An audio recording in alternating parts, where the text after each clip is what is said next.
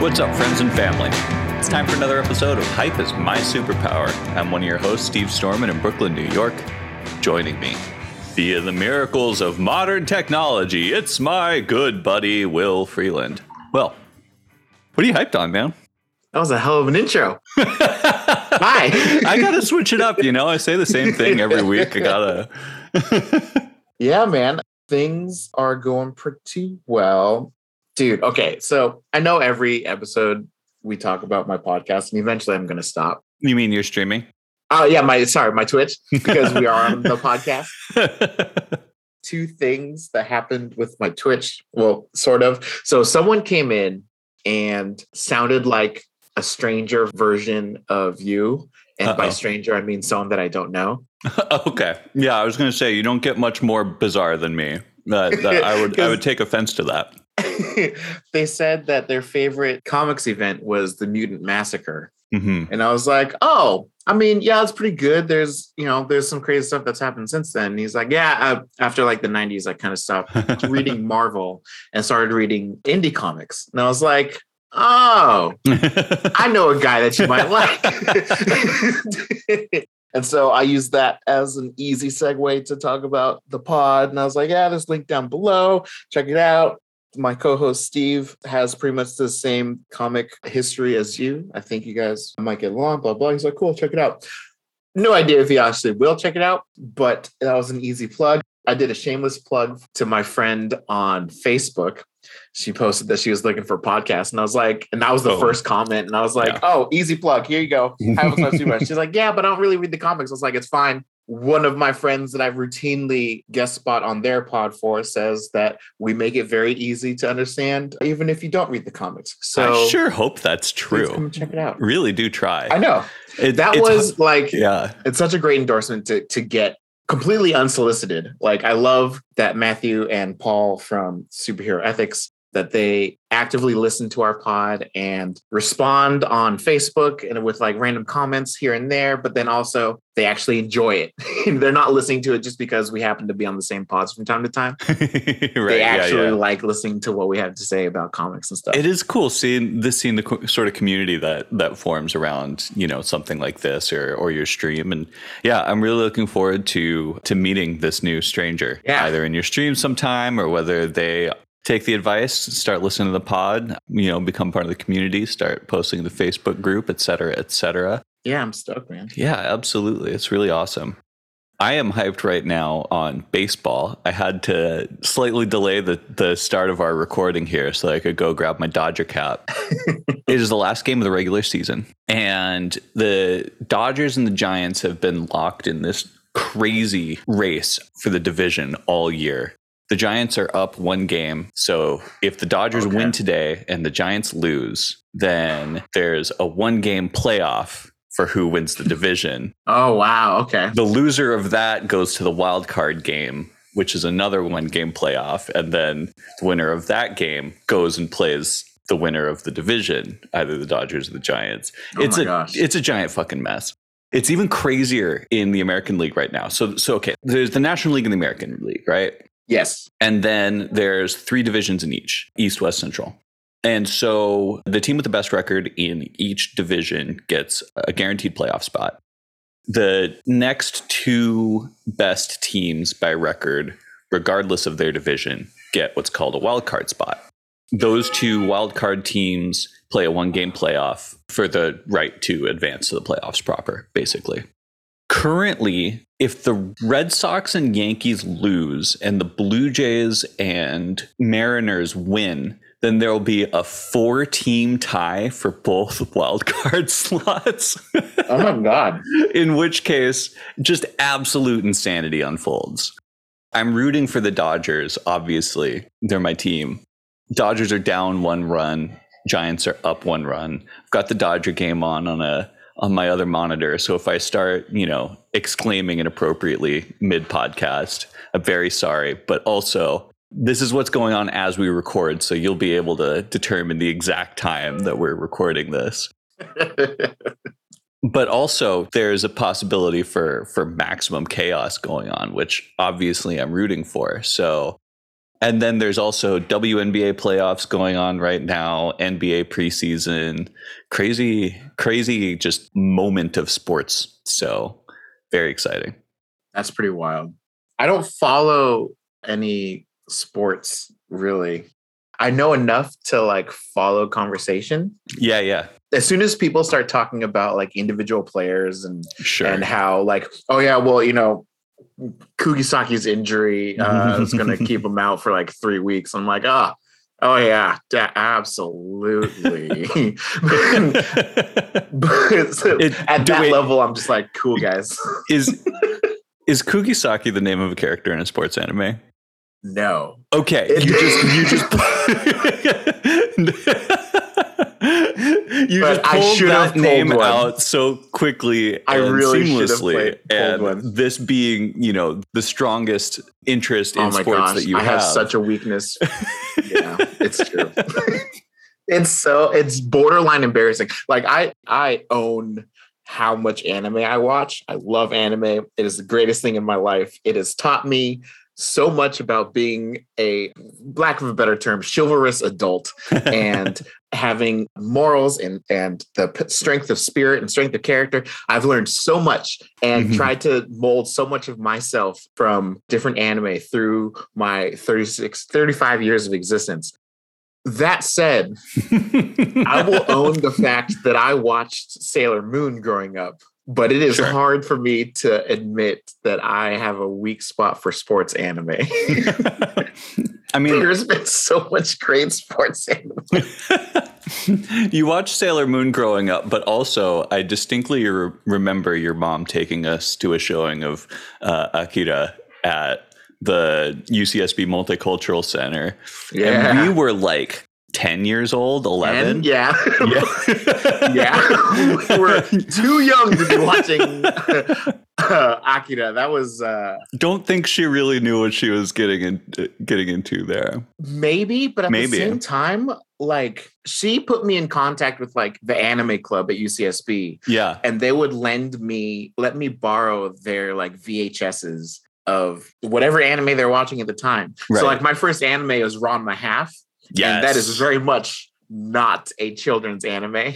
I mean, here's the thing. I think it is. Like it is, but it's not. Well, yeah. There's boobs. It's really just, that's it. There's a lot of what is referred to as fan service. Sure.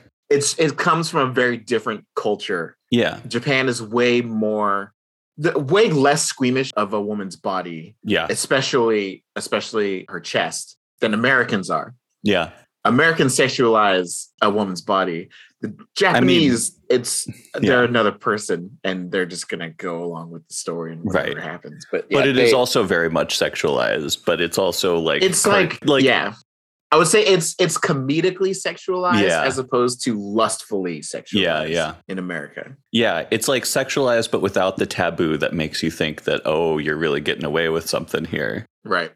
There's a specific genre of anime for people that like sexualized women's bodies. And that okay, yes. Like that's not to say it doesn't exist. It's just that's a different section of anime. Yeah. With that, should we talk about let's talk about comics and Nomon? Yeah, let's do it. All right. What'd you read this week? So I really want to read King in Black. And King in Black, at the rate I'm going, is like 5 weeks away. And so I'm trying to read a little bit more. Also, right now, at least this week, there wasn't a whole lot of great stories to read. So like, I kind of gauge, if it's not a good story, I'm going to read one more. If it's a great story, then I'll slow it down. So I can freak out about like Age of Khonshu versus reading Werewolf by Night. Not to bury the lead or anything here. So this week I read Werewolf by Night. It was a one-shot, thank goodness. I read Conan the Barbarian, Into the Crucible. I read Juggernaut, which was a one-shot, unfortunately, but I think they made it so he could do more. So I'm excited for that. I think that'll end up in my pack somewhere. So I'll end up reading Juggernaut eventually. Cool. But I don't care about spoilers, so. Okay. There is this oversized Fantastic Four Antithesis. I thought because it's going to be Fantastic Four related, it's going to be the antithesis, but it's not. I don't. It's not really. I'm halfway through Iron Man Big Iron, which is his first volume post Iron Man 2020 and Arno and all that kind of stuff. Yeah. I mean, I'll save it for next week because I'm not done with it, but I'm not too excited about it right now. We'll see if it pays off, but the first 2 issues are kind of meh. So that's where I'm at. Cool. And I've got a chapter of Nomon as per usual. So, Werewolf by Night. Surprisingly, I actually have a whole page of notes, considering that it wasn't very good. And I think a lot of it was more critique than substance. But yeah. So I don't know the character very well. Yeah, nobody does. I know his name is Jack Russell. The only Werewolf by Night story I think that I've ever read, or a story with him, was that story of X Factor, where he shows up to help save with Wolfsbane. Wolfsbane's kid, Tyr. Yeah. And they have Hrimrari. Yeah. Yeah. All the wolf people hanging out. So Jack Russell is canonically, historically, Werewolf by Night. Yeah. As opposed to Werewolf by Day, like. Yeah, well, werewolves, traditionally come out because of the full moon kind of. Yeah, exactly. And he was always part of like the Monster City underground. He was on the monster team with Frankencastle when that was a thing. Oh boy. He was released around the time when they were doing like all the horror tropes within Marvel. So like Morbius, Living Vampire, Werewolf by Night, Frankenstein's Monster. They basically introduced all of those back in the 70s, I believe. Yeah, 70s. You had Frankenstein's Monster, Living Vampire, Dracula, Man-Thing. And also, apparently, that's when they introduced Weird World. Was in the 70s, in that era. It didn't become a staple in 616 until post Secret Wars, when there was a place of Weird World on Earth. Yeah. So this is not Jack Russell. This is a new Werewolf by Night. I should also point out that it is written by Taboo. He is a member of the Black Eyed Peas. Oh. The guy that honestly, completely judging books by their cover, I thought he was Asian, but he's a Native American member of the Black Eyed Peas. And it really threw me off. So it's written by both Taboo and this other guy, B. Earl. Knowing that explains the quality of storytelling in this book. Because it is neither of their strong points. Okay. And what I mean by that is like there's just poor continuity. So we don't have Jack Russell. We have this kid, Jake Gomez. He is a member of the Hopi tribe or Hopi tribe. I don't want to mispronounce that. The men in his family have passed down this werewolf transformation that they get. Is supposed to act as kind of the protector of their tribe and on the reservation that they're on. Okay. And it's kind of this like inherited duty. Sure. So we're kind of ignoring Jack Russell and all of that. This is just a brand new retelling of the character that Werewolf by Night could be or now is. Sure. Interesting. Yeah, so that's fine. The werewolf side of Jake only comes out at night. Hence the name. He lives with his grandma and his like best friend. I think her name's Rosie. He is a custodian at Life Pharmaceuticals. Okay. Not to be confused with the Life Foundation that is heavily involved in symbiotes and all that. Oh, Marvel. This is Life Pharma. And people on the reservation have been disappearing. And so Werewolf by Night has been going out trying to figure out where people have been disappearing to, this, that, and the other. Traditionally, he hasn't done any fighting. He's just been like the scare you straight type. Okay. And then at the end of the first issue, he comes across these 3 other tech/monster enhanced beings that he goes up and fights against. And he's like, oh my gosh, this is the first time I've actually had to fight. So he's 17 years old and he's kind of figuring his way. I had mentioned last week that Red Wolf was involved. Red Wolf, I believe, my understanding is he was introduced for the very first time in Marvel 1870.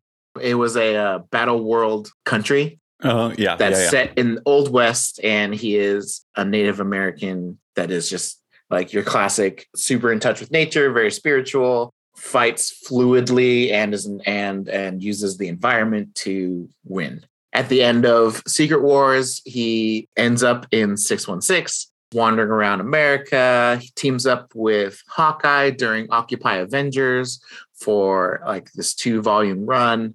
We haven't seen him since.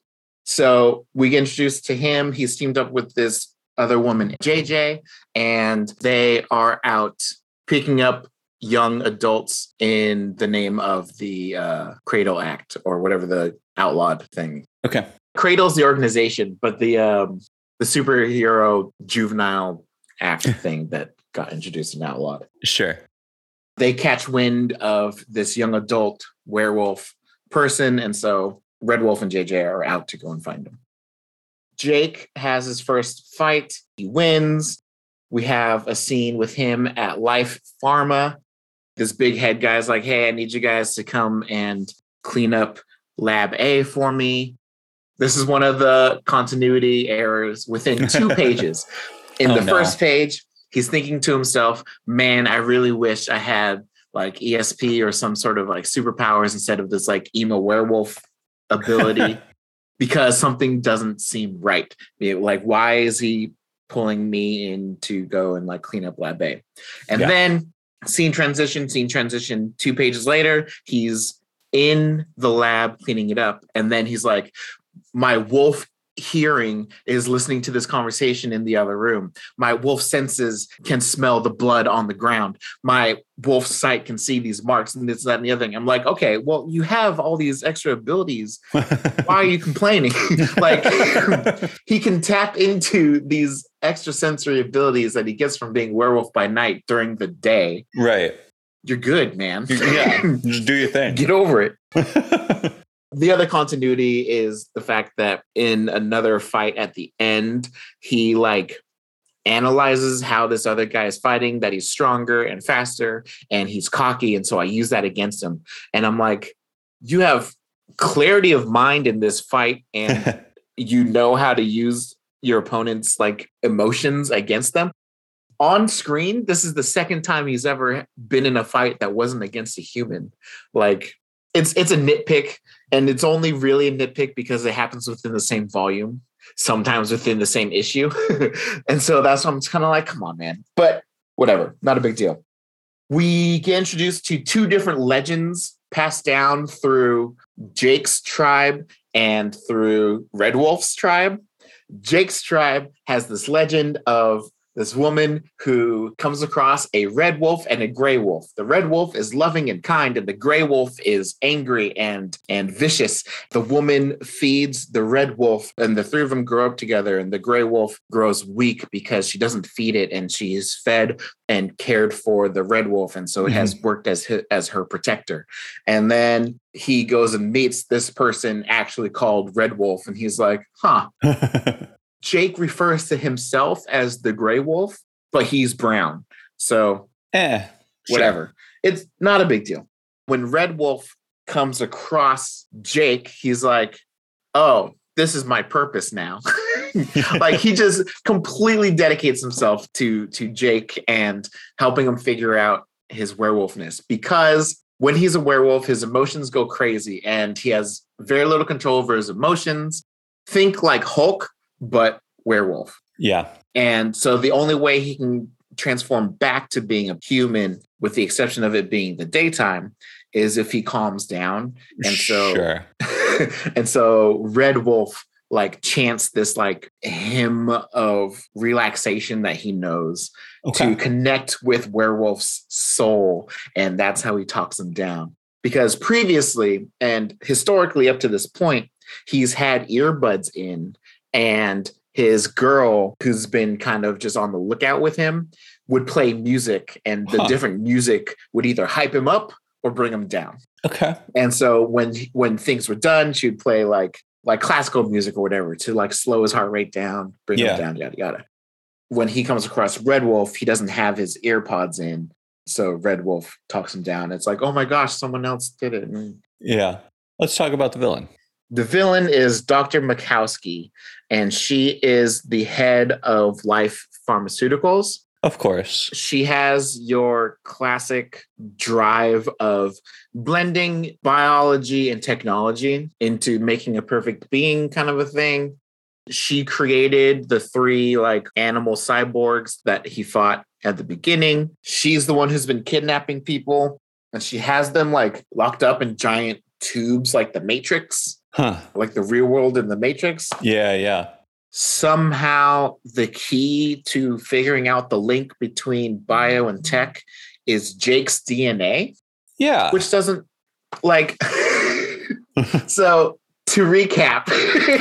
So Jake has this spiritually linked transformation into a werewolf. Yes. He works at Life Pharmaceuticals, which we don't know what they do. They're just a big pharma company. Sure. And the head wants to blend bio and tech. And in order to perfect the process, she needs Jake Gomez's DNA. Right. And only his for whatever reason. He is the key. Does she know that he's Werewolf by Night? Werewolf by Night? Yeah, they figure it out. Okay. But thinks that it's a genetic thing and not a spiritual thing? Or yeah, maybe... there's nothing. Yeah, the spiritual thing is strictly on the tribe side and in the scenes with the tribe. Yeah, but it's why he's Werewolf by Night. Yes. But they still want his DNA. Yep. Okay, sure. Quality writing. This is action movie. The old spirit 90s. DNA. Yeah. This is 90s action movie shit. The whole like, so, we have to stop the terrorists. They're going to break the entire internet. Yeah. And so the wolf legend from Red Wolf's side, which just happens to be perfect for Werewolf by Night, is a thing called Song of the Wolf. And it's this 14 verse or 14 couplets that tells the story of the chieftain's daughter and a farmer boy that fall in love and want to be together. The chieftain won't allow it, yada, yada, forbidden love type shit. They go to a like wizard guy and they're like, can you help us be together? And wizard guy says, sure. And so sets them up in like a cabin out of nowhere. Chieftain finds them, locks up the farmer boy. Chieftain's daughter goes to the wizard again, is like, hey, can you save us? Because, you know, like this has only happened because of you. And Chieftain and the wizard's like, yeah, sure, I got you. And so he goes to the farmer boy who's locked up and he's like, here's a potion. It'll give you the abilities of the wolf, but do not kill. Okay. He says, I got this. So he takes it, and then lo and behold, he kills the chieftain. Yeah. And chieftain's daughter still loves him, and so they run off. And so the story goes that in order to lift the curse of the werewolf, 7 wolf years have to pass without death. So 1 human year. Maybe. We don't know how long a wolf year is compared to a human year. I mean, I guess I'm just thinking dog years. Right? One would argue. Yeah. One would argue. As soon as he sees Werewolf by Night, he thinks of that song. And so he has made it his mission. If grandma's willing to put him up, then he would like to help Jake learn how to control his werewolf side. Yeah, it's not even like, I want to help you to like get rid of this ability. It's just more like, hey, I know about this song. Can I help you? Sure. Like this sounds like, as you're telling me this, it sounds like a lot of, you know, because like I make comics and I make it my business to, you know other indie comics creators. And so, you know, like when I go to a con or something, I'll walk around Artist Alley, and anybody who isn't with any sort of publisher who's self-publishing, I want to take some time to sit and listen to their pitch and see what they're doing. I hear a lot of really, really tremendously bad pitches this way. I don't mean I don't want to sound like I'm fucking holier than thou because I make this high concept like spy comic about neoliberalism or whatever, but like the thing that really turns me off in so many pitches is creators don't know how to talk about the thing that's unique about their book, Why should I care? What's interesting about this?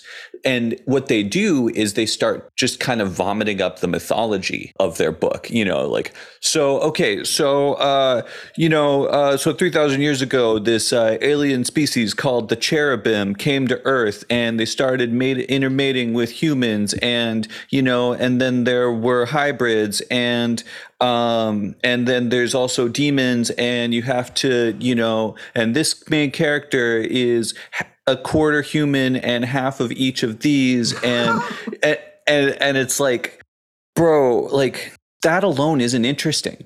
You know what I mean? Like, you've just told me a bunch of this is how I'm feeling about this book, is like not your telling of it, but that's all that it makes me think in this book that that's all there is, that they just had this idea of like, oh man, yeah, like aliens and demons and stuff, and then they were excited enough about that apparently to make a comic out of it. Like, that's a lot of fucking work to make a comic.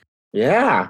So like, kudos to them for doing that. But like, there's just not anything that's like interesting here outside of your own brain.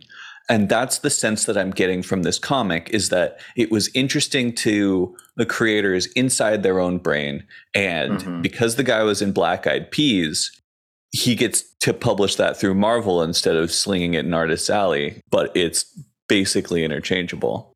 Right. But now, because this is happening in 616, like, right, you've added to the tapestry that is 616, buddy. Right. Like, yeah. Yeah. This is partially these are characters that have to be accounted for or whatever. A little bit how I feel about Future Fight characters also. But again, neither of us have done the extra research to be like, how is it doing in like China and all that? I mean, I think this goes to kind of the like central thesis of like, what are they doing with Marvel?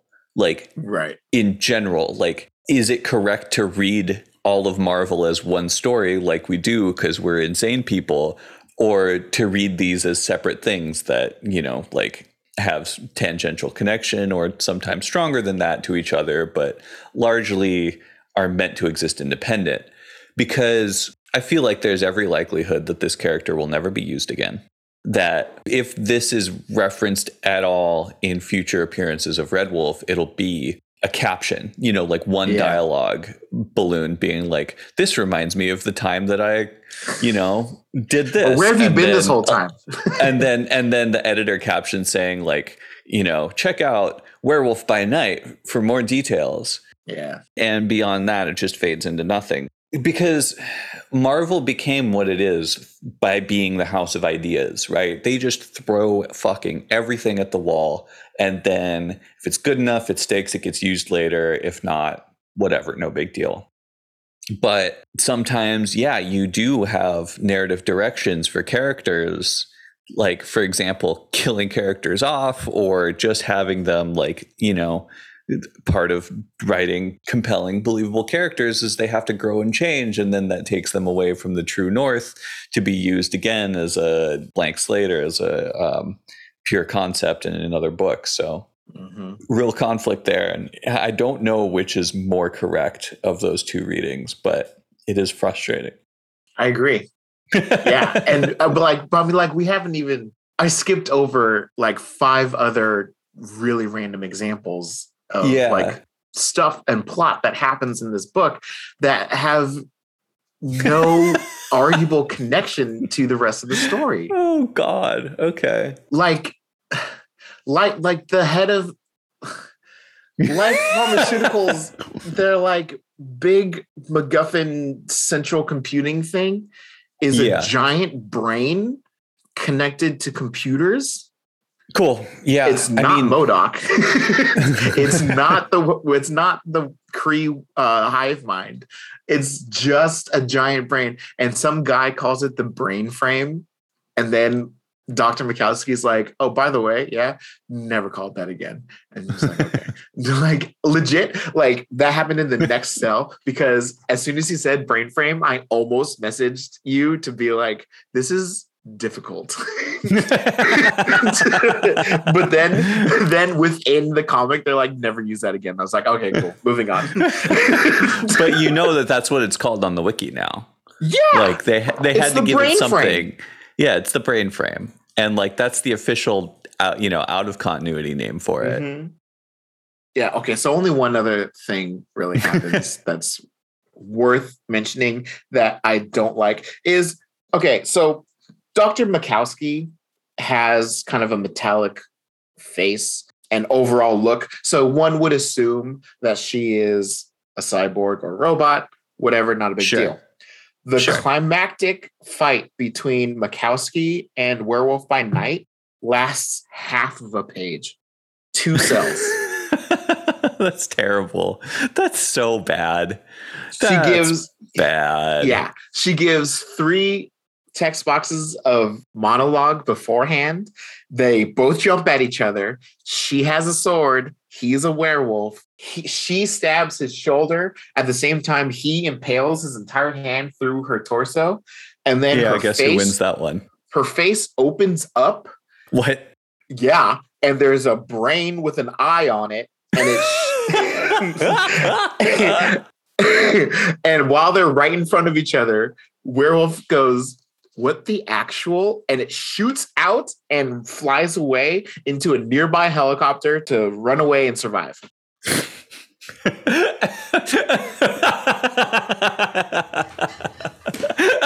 That is the climactic battle. I mean, like, if you're gonna tell a bad story, you should at least have good actions. Like if the writing's going to be shit, you should at least have cool action sequences. Yeah. So Red Wolf and JJ are there for Cradle, but they never lock Jake up. They never report on Jake, even though they were sent because of Jake. Whatever. Yeah. And then he just quits. Red Wolf just quits Cradle because he wants to train Jake. All right. And then the last page is somewhere in Mexico, and it's another like tech facility, and we have Mikowski in a brand new body that looks the exact same. It says "The End" with 3 question marks. By that point, the copy editor had given up. They're like, "Sure, yeah, 3 question marks. gosh. Why not? Cool." Yeah, I don't envy your week. yeah, it was rough. So Scott Eaton is one of the artists on here, and he talked about how like he could see Taboo worked some of his own personal life into Jake's story and yada yada. So like, okay, I see that this is more of a love project, a passion project, yeah, personal passion project than it was. Yeah. Let's expand the Marvel universe. Yeah. But by doing a passion project within 616, he has expanded the Marvel universe with this terrible storytelling. But anyway, it happened. It's your fault, man. I know. Yeah. I do this to myself. So next up is Conan. Yes. Conan. I don't know if it's Conan or Conan, but it's The Barbarian. The title is called Into the Crucible. This is a new volume 1. Last set, quote unquote, was The Life and Death of Conan, volume 1 and 2. So this doesn't start a renumbering. It's issues 13 through 18 of that same series. Okay. But it's just a new volume. I was looking at this and I'm kind of feeling like, before I even read it, I was like, I might stop getting the Conan books because I've read like 6 of them, and I bought them because I wanted to know more about Conan now that he's in 616. And I feel like I know all there is to know. These aren't set in 616? These are all okay. in like his before. time in Hyboria. Right. Which, if you pull up a timeline of Earth, apparently there is a Sumerian age and a Hyborian age before modern history. But like, that's a stretch. Because if you pull up Marvel Earth 616 history, there was a Hyborian age. Yep. But like, there's no evidence of anything. Like, that shouldn't exist. That should be just a separate Earth. And to me, it's a separate Earth because it's governed by different gods. It's governed by different laws. It has cities and countries that don't have any sort of relics on our Earth. Like, it's very much a separate thing. So I ignore that exists. But anyway, so all of the Conan books that I've been reading have been his time in Hyboria. And just because I wanted to get an idea of who he is. Yeah. Totally. The only stuff he's done in 616 has been Savage Avengers. Right. Okay. Yeah. So that's what I'm thinking. And I'm borderline solidified in my thinking from this book. Okay. So, well, 2 for 2 here then. I know. So it's 6 issues. The first 4 are he is thrown into this like death dungeon that happens to be part of this some regular number of years ritual that acts as offerings to this death god kind of a thing. Okay. It's funny because the contestants have to get through this dungeon that is full of traps and all this other kind of shit. And there is a statue to the god in the middle of an arena. And there's 8 glowing gems along the bottom of the statue. And as each person dies, the gem goes out. And that's all that the goers can see because it's in this dungeon. And they lose their minds when one light goes out. Yeah. So the idea of it is if whoever ends up being able to survive the dungeon, then the dungeon comes out at that arena and will fight other champions to the death. But like, this is a days long dungeon. If you like blink and a light goes out, you missed it. Like the dungeon doesn't make sense. But anyway, it's just, Conan showing that he is a true warrior. He is one with the like act of survival. And something that is interesting about Conan is he is very new concepts about Conan that need introduction here. I know, right? But like he is very much a solitary character. Like he will always survive on his own, but he's always willing to team up. He can read the situation well enough that like if there are other people there that are also trying to survive, he will always advocate for teamwork over anything else. Okay. So I thought that was kind of interesting. That's cool. But, storytelling being what it is, he ends up being one of 2 people that survive. One of 3 people that survive the dungeon. The other 2 swiftly get killed in the arena. And then in the dungeon, he made a promise to this girl assassin who ended up dying in the dungeon that her whole reason why she was there is because she wants to go and take back this sword that's called the Tooth of the Night Star. That is a family heirloom that was stolen from her family that she wants to go and like take back to her tribe or her village or whatever. The next 2 issues is him going and getting the Night Star, the sword. Yeah. And this is the closest he's gotten to failing as Conan the Barbarian. He gets the sword and it possesses him, and it kind of acts like kind of the way that the Ebony Blade works for the Black Knight, in the sense that once you wield it, it possesses you and demands blood sacrifice to the sword, kind of a thing. You get a Conan that is starting to fall under the wiles of this bloodthirsty blade. Sure. It makes him hallucinate that everyone around him is going to attack him, is some monster or some beast, whatever. And so he feeds the blade all kinds, and the blade is talking to him, and he's like, "Thank you, my vessel," blah, blah, blah, blah, blah, blah. Okay, so, in the deep throes of feeding the blade calling him vessel so much irks Conan because he refuses to be a vessel. He wants to be his own man. Very and so proud. that's how he fights the psychic hold. Okay. And he defeats the sword. The sword is orange in the same way that the Muramasa blade is red. Okay, sure. And for those who don't know, because I don't know why I drop random Marvel knowledge like this, but the Muramasa blade is a sword that is forged with the evil intent and dark spirits of Wolverine that is forged into a blade. And that blade is blood red. And that blade negates healing factors. Yep. Well, it turns them off for X amount of time, for a long enough time that someone could bleed out if they have a healing factor. It like cuts at the molecular level, this and the other thing. Anyway, Technobabble, not important. Techno Science Babble, Muramasa Blade, requested by Wolverine, built from Wolverine's level and spirit. And I wouldn't be surprised if we see it in X of Swords next week. But oh, right. Oh my God, you're so right. But yeah, it's a sword. It's been broken. His son Daken has used it, and had it as one of his forged it as one of his claws. One of his claws, which was a whole other storyline and wild. It has since been removed from Daken, and it is now, I believe, buried by Cyclops, and Wolverine doesn't want to know where it is. Anyway, the tooth of the Night Star is orange. Anyway, so the 6th issue ends with Conan fighting off the tooth of the Night Star and him being caught in a net.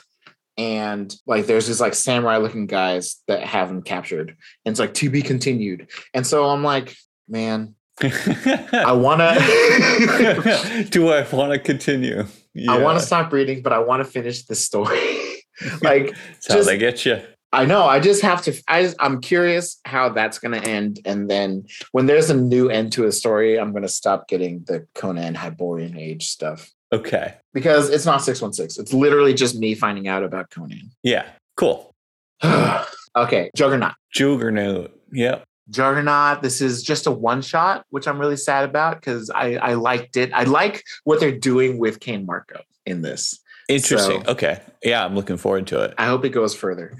Cool. So I'll give you some background, and we don't have to go too deep into this because you said you're probably going to read it. But yeah, that's fine. I don't mind spoilers for this. Okay. So Kane Marco is, for those who don't know, Kane Marco is Professor Xavier's half stepbrother and is not a mutant, and he is the chosen of Cyttorak. He found the gem of Cyttorak, and Cyttorak is this like Cthulhu-like god of chaos, god of destruction. Chaos spirit. He has his own hell realm, like Limbo and Hell, like Limbo for Belasco. Limbo for Belasco / Magic, and like Hell for Mephisto, and all the others. So 2 things have happened before this, and I haven't figured out if the other one is canon yet. But in Uncanny X-Men issue 21,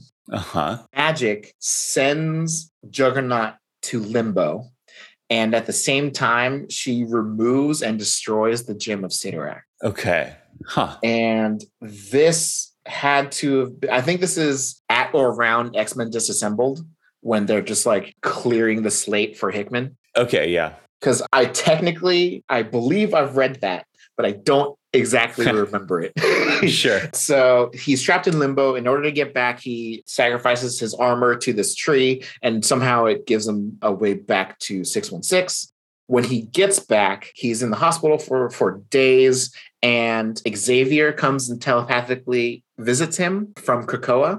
Kane is like, yeah, thanks for checking on me. I appreciate it. When I'm out of here, will I be able to come and hang out with you on your new little island and join the X-Men again? Because he has been a member of the X-Men before. Yeah, he's been a member of the X-Men. He was a member of the Thunderbolts, Luke Cage's Thunderbolts, which is more of a hero team than any of the other iterations of the Thunderbolts. Interesting.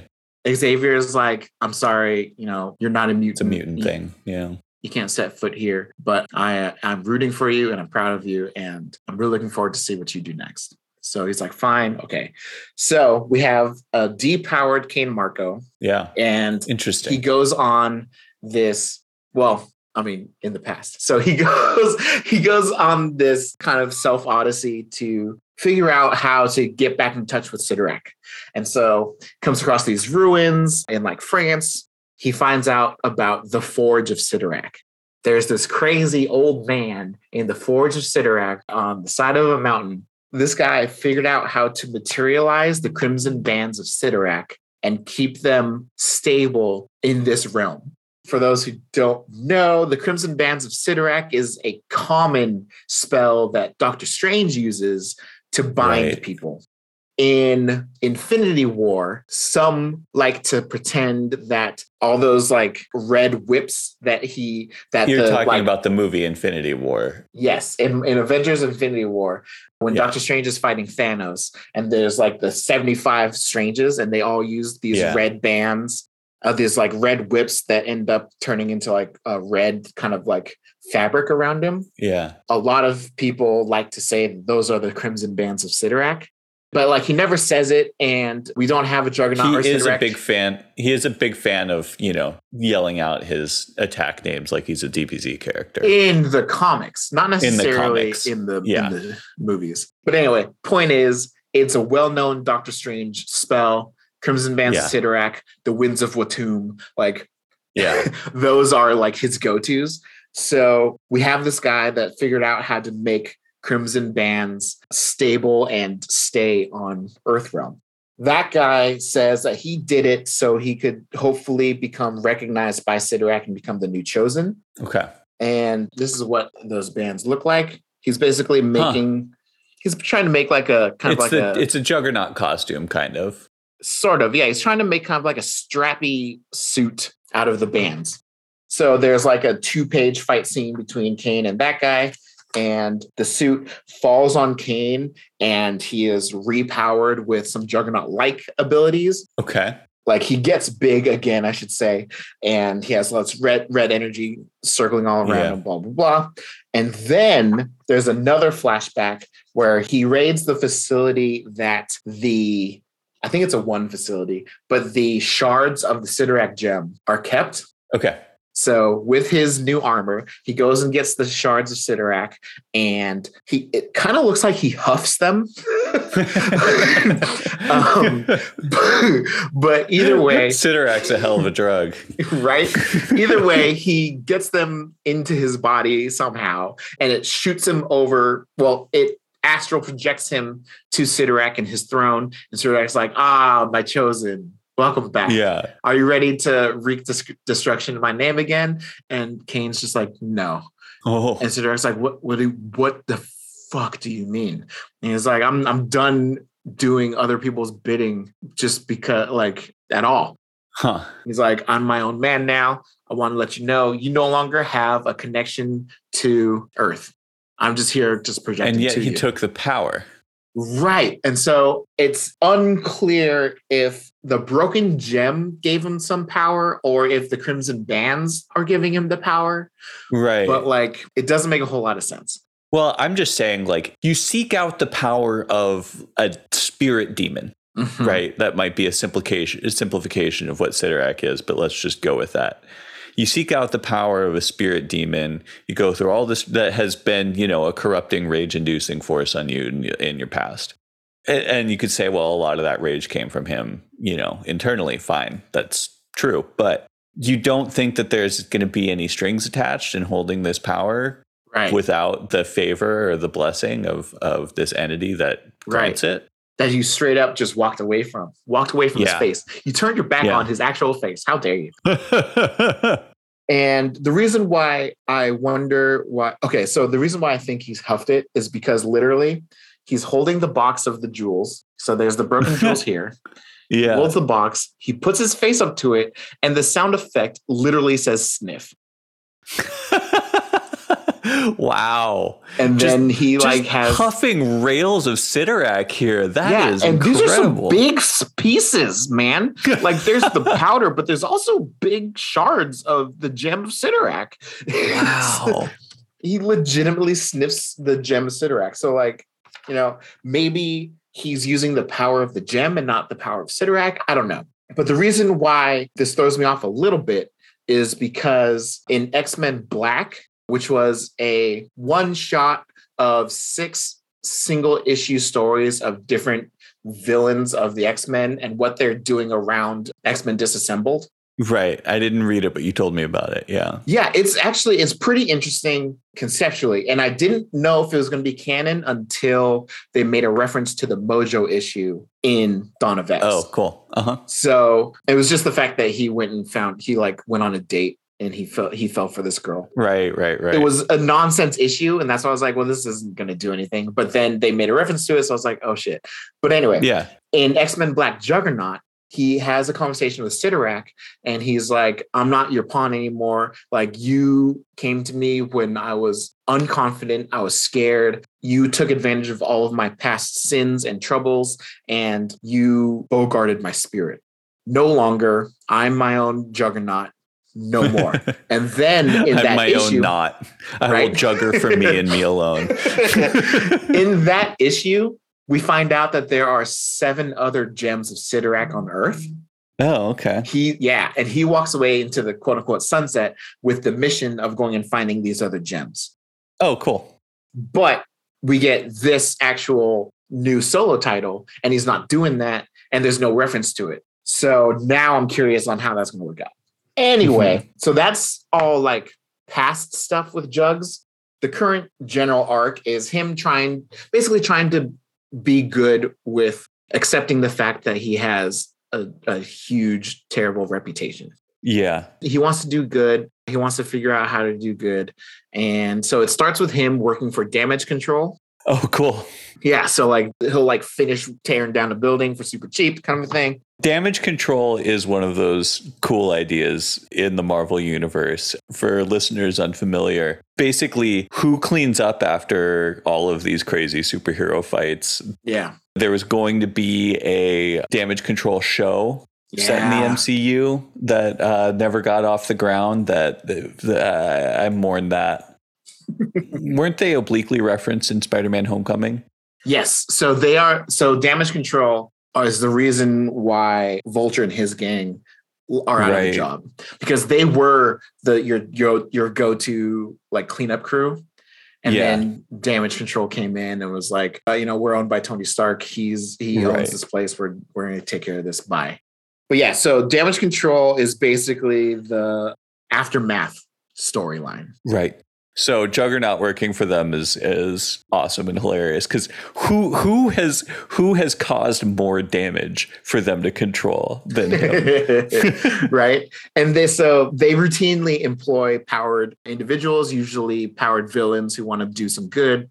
Somebody's got to lift all that rubble. Exactly. And so that's where we start. And then he finishes taking down one building with 0 explosives, so it's way cheaper. He offers to take down some other buildings on the block, and they're like, "No, we still have some squatters in there.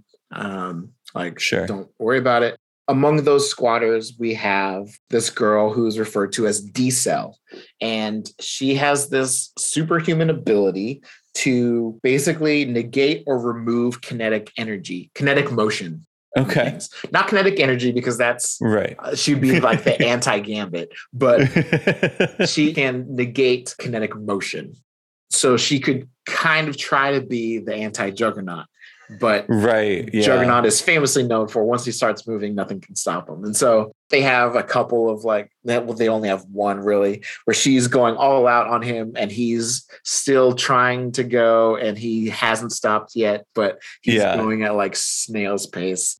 Anyway, he calls her a mutant, and she keeps on saying, I'm not a mutant. Like I got these powers from like an experiment gone wrong, this, that, and the other. And she is a YouTuber. Okay. Except in the first issue, they call it RoxTube. Like Roxxon? Yes. The second issue on, they call it URox. Okay. Because I believe URox is an actually established YouTube replacement in the 616. And I think they just wrote RoxTube in the first issue because they needed something to fill in. Right. And then they went and found out, it's actually URox. Like, oh, yeah. Interesting. Roxxon being, your standard faceless evil corporation. They're borderline Google. Yeah. Like they have the search Exxon. engine. But also Exxon, yeah. And so like we have like Dario Agger, who is a Minotaur, who's your classic Minotaur. And he's the head about that whole time. He's the head of Roxxon, and he's all about finding any other form of energy that we can get. Yeah. So it has led him to be allied with baddies in Thor and against Thor, because they'll go to other realms and other planets to harvest energy to bring back home. It has put Roxxon at odds with Atlantis because they're doing all kinds of like current and heat vents to try and steal the energy from there. It's just like Roxxon is your classic, we need a faceless bad guy company. We'll use Roxxon. Right. Yeah, totally. Them and the Brand Corporation. Yeah, Brand Corporation. Alchemax is another one. Alchemax is specifically a Spider-Man one. No one ever uses them otherwise, even though Alchemax is the big bad in 2099 and has been established, apparently, that 2099 is superpositioned to 616 and it will always be in 616. But whatever. Has no even though Miguel O'Hara Spider-Man 2099 is from Earth 65 and not Earth 616. But whatever. That's neither here nor there. We're moving on. We're moving on. Super tangent. After the first battle with D-Cell, she teams up with Juggernaut to live stream all of their comings and goings and all this other stuff. You have an issue with Immortal Hulk, which basically just establishes that Juggernaut feels guilty for all the damage that he's done. And then you have another issue where the construction company are you familiar with when Hulk and Spider-Man fought? No, which time? Yeah, right. So classically, Hulk and Spider-Man fought, and it's funny because they made a reference to this in the last volume of Amazing Spider-Man. But when they fought, Spider-Man trapped Juggernaut in a giant pool of wet cement. Sorry, you said Spider-Man. I did say Hulk. Yes. I said Hulk. Okay, yeah, Spider-Man and Juggernaut. Spider-Man. Yeah, the classic fight. Yeah. Yeah, when Juggernaut and Spider-Man fought, that's how he kept him. Yeah, and so we have an issue where the guy that owned the construction company that they stole the cement from is suing Juggernaut because the company went bankrupt because of all the cement that they used. Very stretched, but that scene gets cut off by an attack by Quicksand, who is basically female Sandman. Okay. Quicksand is being controlled by somebody, and they figure out that the controller, one, is Arnim Zola, which is super random. Sure. Classic Captain America villain, super scientist, is now currently an AI. In a robot brain. Yeah, Nazi mad scientist in a giant robot. Classically looks like Krang from Ninja Turtles because his face is in the torso of the robot for some reason. But anyway, so Quicksand is being controlled by Arnim Zola. Arnim Zola is working out of this place called the Dungeon Max Penitentiary, which is a secret for-profit superhuman prison. So you've got the Raft, you've got the Triskelion, you have the Cube, I think is one, and you have Dungeon Max Penitentiary. So they are doing superhuman experiments to learn and adapt basically the good fight to combat other superhuman villains. For example, there's the war. You get introduced to the Warden. He just says, "I'm the Warden." He has elite guards who have the DNA of Swarm and Toad grafted to their genome matrix. Okay. So Swarm, we know, is the Nazi scientist turned skeleton. So many Nazi scientists. Turned beehive. Can you tell people what Toad's mutant abilities are? He's a frogman. Yeah. He jumps and tongue and etc. And he's distasteful looking, kind of gross. He can spit like they right? did add that eventually. I think that was a secondary mutation. Well, there you go. So these guards with the DNA of Swarm and Toad have bees that they control, and those bee stings have a paralytic agent from the Toad DNA to basically control their their prisoners, which is an ingenious idea. That's some Cyclops level shit of blending two powers that exist in the 616. So they storm the penitentiary. They stop Juggernaut with the paralytic agent, and he's like, "Oh, are those stabilized crimson bands? I would love to study those because we could use those for police, for military, hell, even the NFL." And I was like, "Damn!" Like immediately thinking of commercial uses of people's abilities. Just man, you only ever see that. Gosh, in easy memory, I've only ever seen that like maybe 2 other times. Yeah. So that ends with Juggernaut's like, I can get out of here whenever I want. D-Cell, you can't. Because we're there in a giant flying fortress that looks like a helicarrier. He's like, I'll survive the fall, you won't. So you need to accept that you're a mutant and claim Krakoan amnesty so they can take you back to Krakoa. Yeah. She's like, no. I'm not a mutant. I'm not a mutant. He's like, you need to accept this. She finally like says, okay, my name is Miranda Manuel. I'm a mutant. I request asylum on Krakoa. So by international law, they have to let her go. Juggernaut gets himself out. And while they're waiting for Krakoa to come and pick them up, they have a little scene in a diner where she's talking about how, like, if I accept the fact that I'm a mutant, then I have to cope with the fact that when my mutant ability manifested, it killed my parents. Oh, shit. And so she's just been denying this the whole time. So she now accepts her mutant identity and that her parents' deaths are her fault.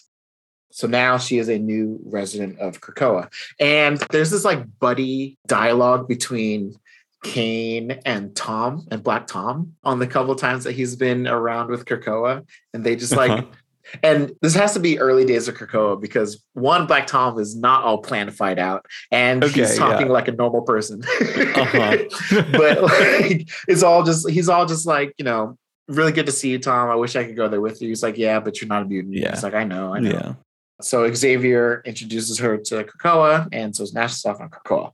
And it ends with Juggernaut inspiring and trying to make a new team of people that, like, I feel like if we work on our own, this isn't going to happen, but I think we could do some good.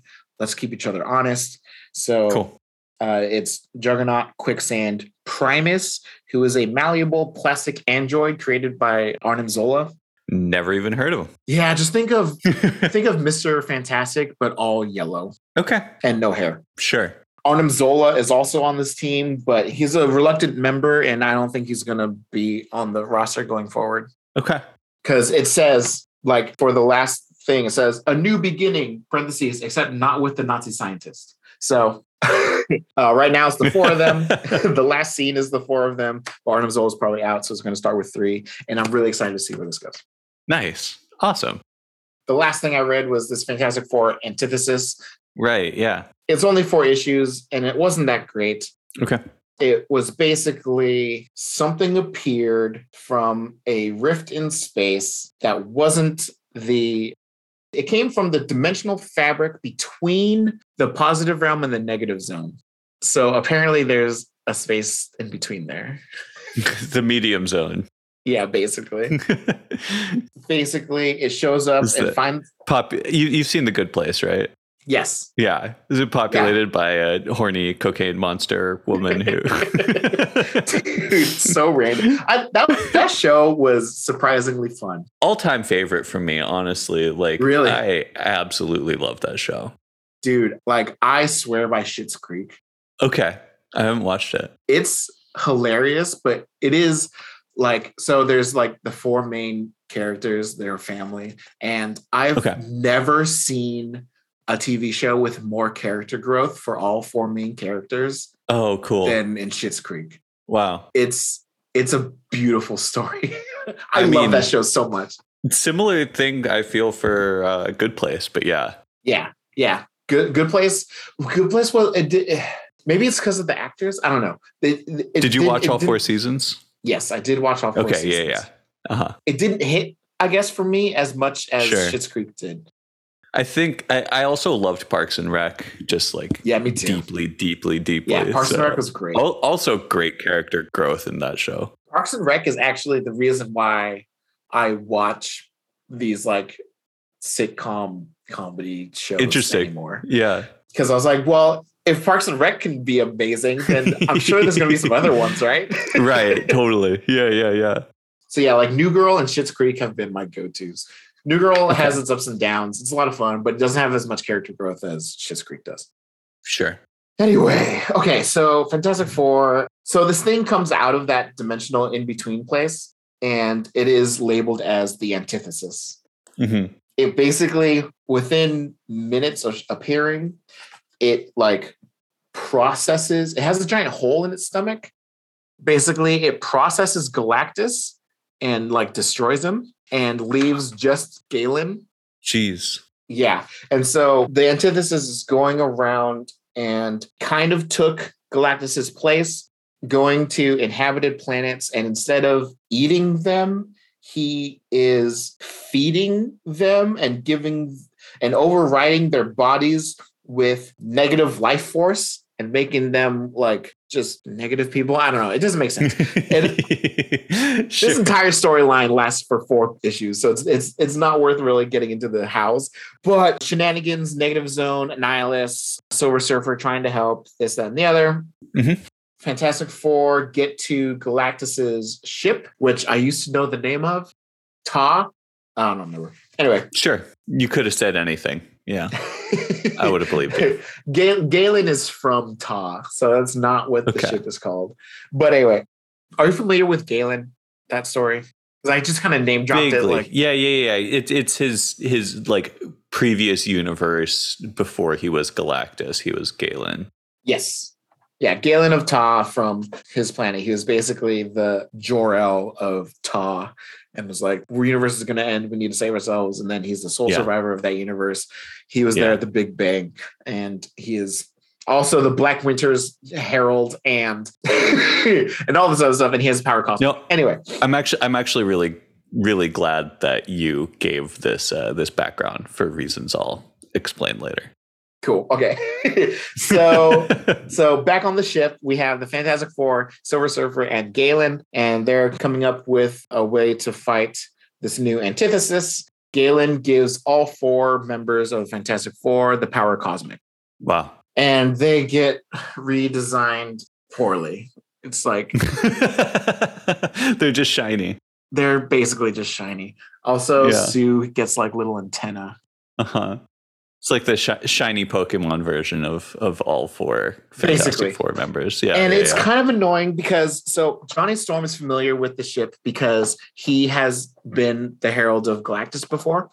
In that, when he had the power cosmic, this is when Sue and Johnny's powers were switched. And so he had this invisibility thing, and the power cosmic made it so he could like read the history of what he looks at. And that's how we find out about the story of Galen and where Galactus comes from, yada, yada, yada. Okay. Anyway, so we don't reference that at all, other than the fact that Johnny knows that the ship exists, I guess. Okay. The reason why I point that out is because the teams are split into teams of 2. Galen and Reed stay on the ship to try to figure out a way to deal with the antithesis. You have Sue and Silver Surfer going to one. Apparently, the antithesis only hit 2 planets, by the way.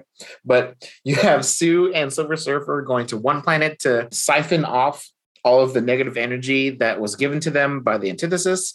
And then you have Johnny and Ben going and doing the same thing on another planet. Okay.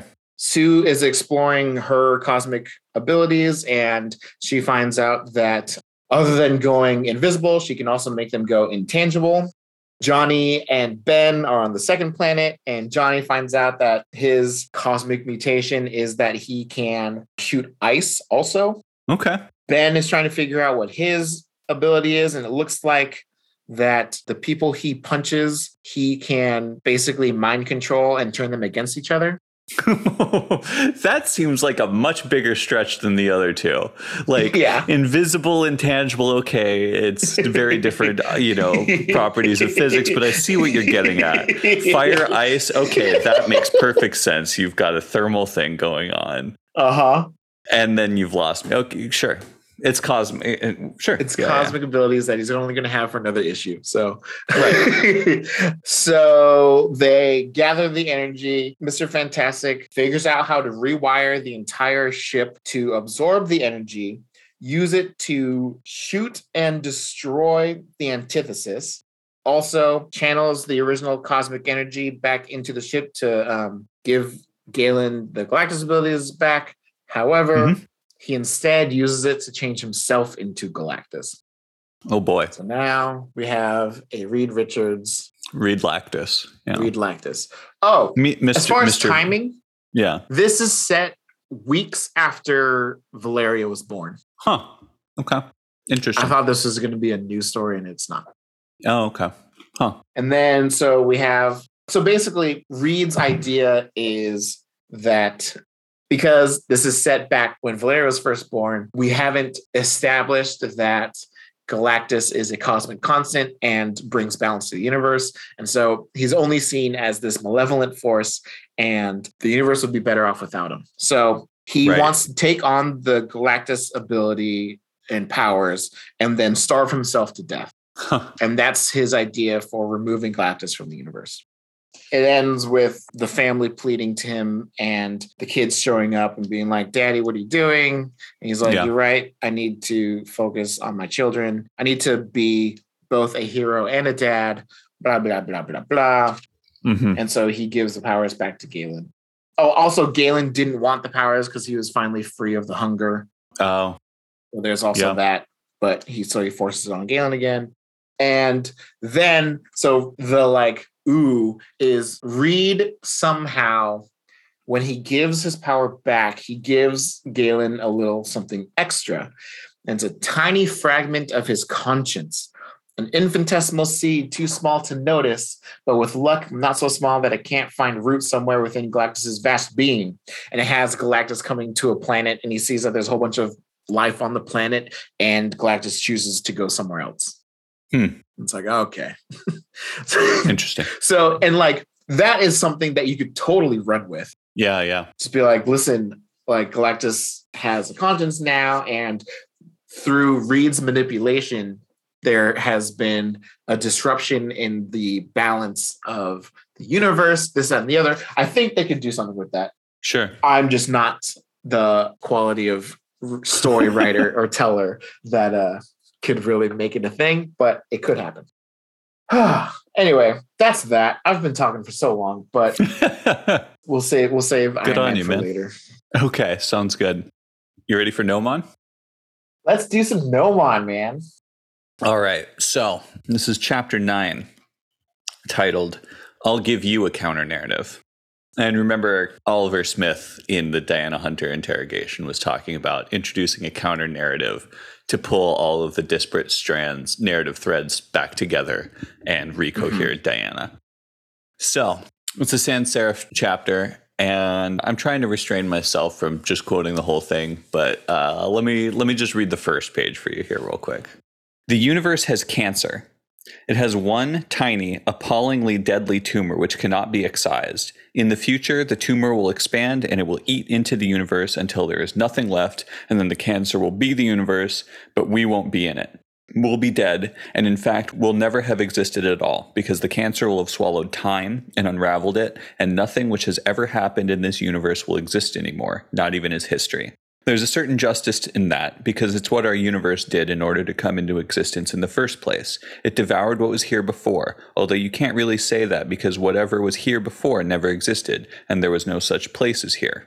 You can see this cannibalistic behavior up and down the cosmic scale, with stars and microbes and so on all eating their parents. There's a kind of spider which basically does the same thing. It's a perfectly ordinary event in the life cycle of the universe, but obviously it's unpleasant if it happens to be your universe that is being erased, and I don't really care if the next universe is going to be a kind of heaven where everybody is happy and there's no pain and no wickedness. I don't care if the next universe is the perfect one and this one is warped and disgusting. If other universes and their selfish little bubbles of reality give it a wide berth because it mutters to itself and it smells. I don't care if the universe I was born in is the leper universe and the next one is the Christ. Fuck the next universe. Just fuck it. I don't like it, and I'm going to kill it. I'm going to kill it, and I'm going to hollow it out, and we are all going to live inside its corpse like a hermit crab in a shell. And I'm going to do the same to the one after that, and the one after that, and so on, forever and ever. And that makes me some sort of monster, but I don't care. I am Nomon, occasionally called the Eschatogenicist. Like eschatology, eschatogenicist, or sometimes the desperation protocol. Come with me if you want to live. Wow. Okay. So Nomon is now a character, and I'm glad that you gave that background on Galactus surviving a previous universe and going to the next one. Interesting. Okay, so this is how the chapter starts. This is how the chapter starts. This is a sans serif. This is a sans monologue. serif monologue. But this is the first time, and I may be trying to dig in too much, but like, this is the first time we've had a character referred to personally as Nomon. Yes. But this could also just be a title that he gives himself. Sure. It could be someone that we've already been introduced to. Well, I'll get into a little bit more of the backstory in the chapter, but yes, these are all valid questions. Yeah. Okay. Just the perspective on the universe is so interesting. Yeah.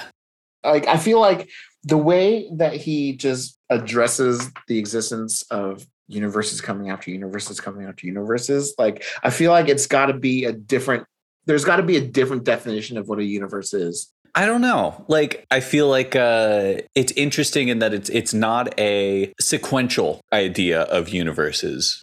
You know, it's not like the universe, the next universe and the previous universe and all that, which seems a little limited because, again, the universe contains time. And so, so whatever the conception is, whether it's like a sort of, you know, Neoplatonic model of like realms sitting above and below each other, like transcending upwards or whatever, or whether it's like the simulation thing that we kind of discussed in the last chapter, or whether it's on a microbial scale explodes into like a microverse kind of thing, you know, where there's like actual universes existing within universes. Right. Just on a difference of scale that we can't really comprehend. Whatever it is, I think all of those kind of fit with whatever we're talking about here. And then this obsession with surviving the universe and moving on to the next, Nomon calls waterfalling. And I have a quote for that here real quick. A waterfaller is a hypothetical traveler from another universe, presumably an older, more broken one, entering our own. It might be an object propelled through the walls of reality by accident, or spat out by some retrograde discontinuity and diffused into our continuum.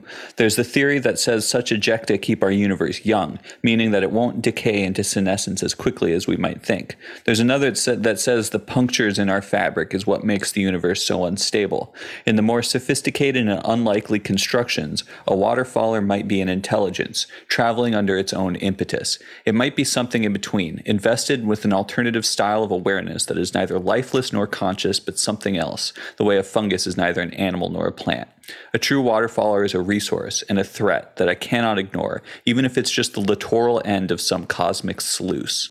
Such a vagrant might theoretically possess a significantly more advanced understanding of reality than I have, and therefore might know how to win my war. Although, given the strategy they have adopted as one of flight, they would lack either the know-how or the will to consume a hatching universe, because they'd have done that instead. A waterfaller might be like me, looking for a way out, in which case there is always the possibility that my universe might be their way out, that they propose to do much the same as I would, in the same circumstances, stepping forward through a gateway that they have made and preparing to unpick the threads of everything and reestablishing their own place. In the best or worst case, our causality is already circular, and it would be actually me entering the nascent universe to reconfigure it in my own favor. At which point, it's possible that me... Okay, so I'm getting a little ahead of myself here. Because I need to talk about what Nomon is. Nomon describes their backstory here a little bit. In this chapter? In this chapter. So Nomon, the character, exists in a future time long after the sun is burned out, where humanity has transcended the limitation of a single physical body. It mentions some real-world, 2021 real-world tech that apparently acts as a predecessor. 2 rats in 2014 that shared one mind over a wire 3,000 miles long, and a man in Japan who can read your dreams from your head with a machine. I Googled both and I found news stories, and I'll add those to the show description. Yep, real life events, news stories. Anyway, so all humans in Nomon's time upload across dozens or hundreds of different instances, many separate cloned bodies living across different planets or galaxies, all of which are able to communicate via thought through entanglement instantaneously. And they essentially act as one big composite brain. So kind of phalanxy. Mm-hmm. And Gnomon isn't quite this same post-human vision, though, but it's going to take a minute to explain exactly what. To start, Gnomon explains the futuristic crime called wetjacking. So everyone, has all these different instances, all these different bodies, right? In wetjacking, one such body is severed from its overarching mind and held incommunicado, an incapable semi-person with enough awareness to be afraid and alone. The wetjacker then takes advantage of this suggestible state to force a new, alternate connection, integrating the experience and memories of the kidnapped body into his or her own mind, stealing a fragment of personality and selfhood and swallowing them. In primitive terms, a little of the target's soul. Espionage is sometimes conducted this way, but wetjacking can also be motivated by simple boredom. It's a way to get high, and in fact, some rather bohemian societies at the edge of what is termed the continuance, it's even a sort of rite of passage, a way of counting coup. Yeah, you basically kidnap a person and force them into, or one body from, which we would consider a person now. But they've evolved so far beyond that a person is the collective of bodies, not the individual instance, and incorporating that into your own. And then there's all sorts of sometimes once detached from the wetjacker, the instance spent so long in a legal limbo that it developed a unique identity and sued successfully to avoid returning to its original. This process is not unknown when units are accidentally separated from the whole and is called calving, after the same phenomenon in glaciers. A calf is generally regarded as the equivalent of a child, although some see it as a belated twin. Then he says, there is a little-known negative version of wetjacking that has no formal name, and this one I find morally intriguing.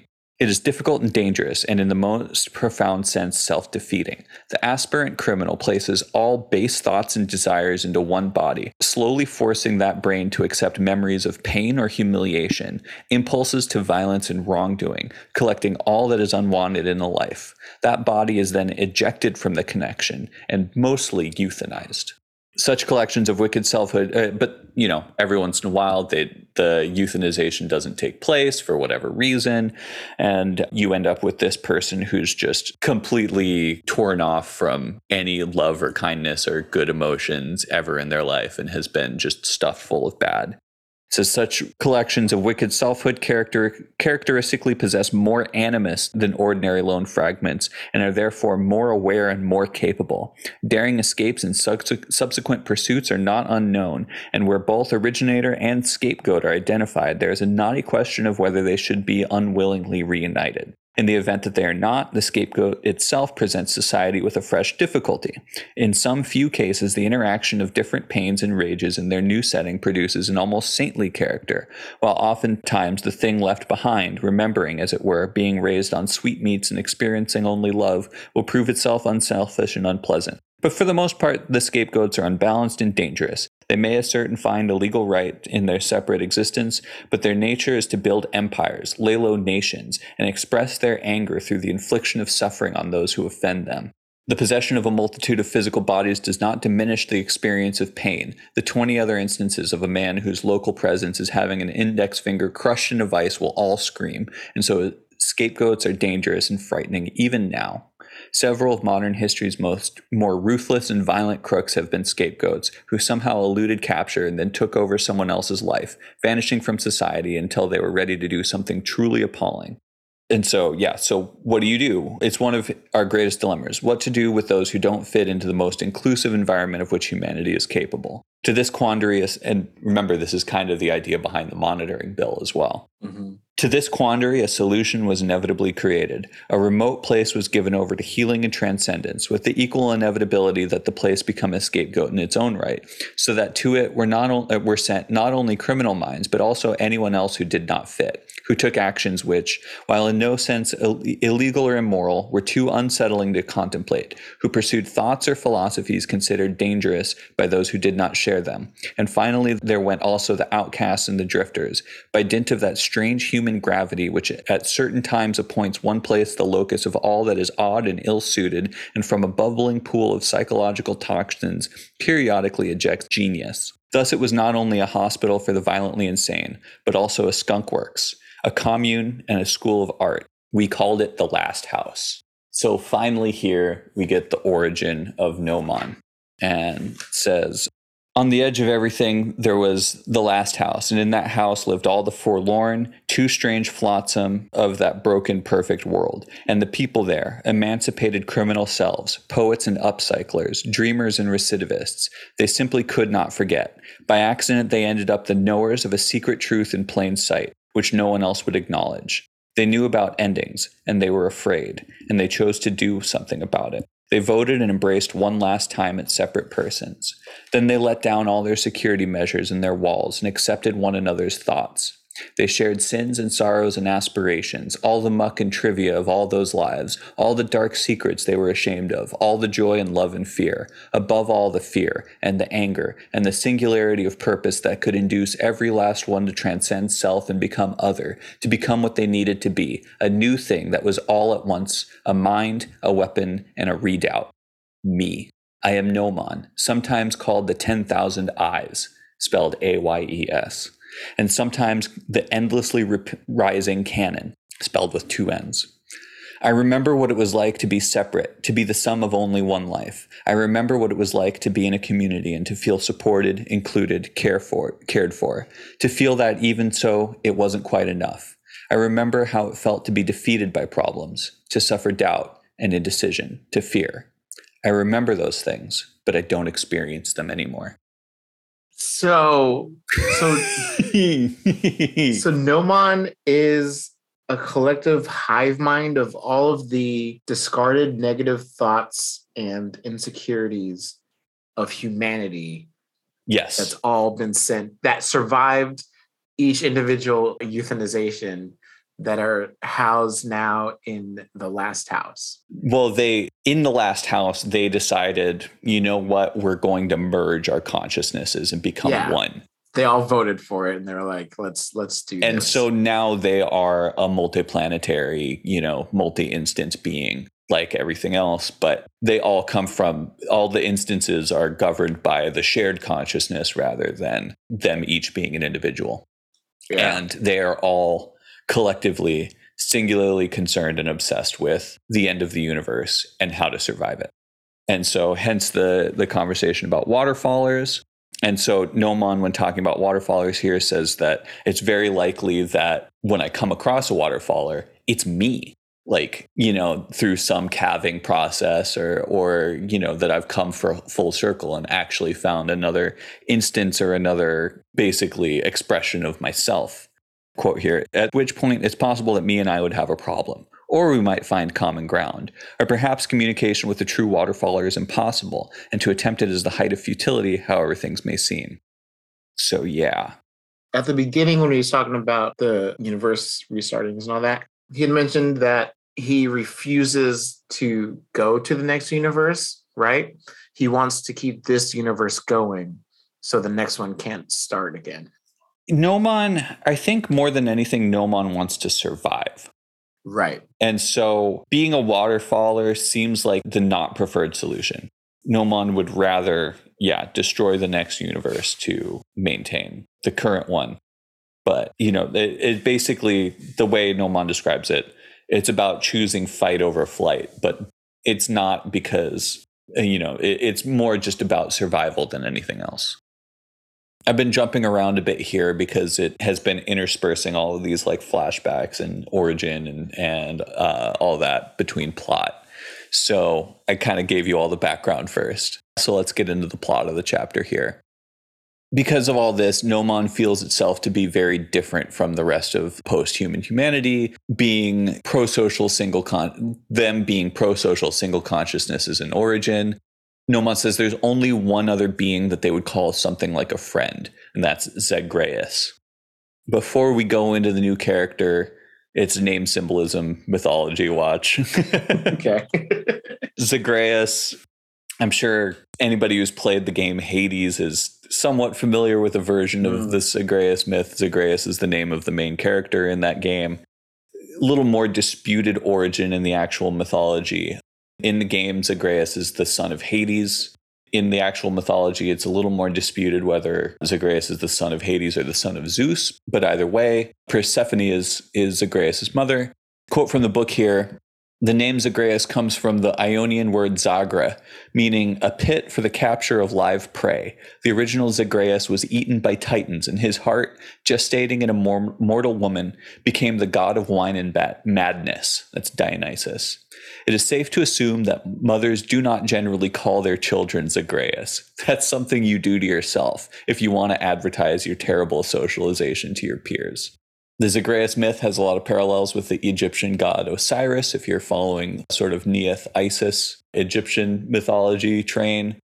Zagreus, the character, is nicknamed Z by Nomon, just the letter Z, is, of course, totally different from all this. It says, in all the worlds and places I know, in all the babble of connected post-humanity, there's really only one person I truly feel is like me, the mad planet called Zagreus. Zagreus isn't actually a planet. It's just that the planet on which it lives is only occupied by Zagreus, a single mind inhabiting every organism living on the whole world. Z receives visitors from time to time and provides them, myself included, with bright, clean bodies to walk around in as a practical courtesy, but it's a temporary situation only. When you breathe there, you're breathing Zagreus, taking in its tiny microscopic selves, and that has consequences. If you stay for too long, you start to bleed into the mosaic of consciousness that is Zagreus all around you. You see visions, hear things. Zagreus sends shoots into you. It can't help it. I don't object because the nature of my identity is more resilient than most, but for other people it is alarming and even dangerous.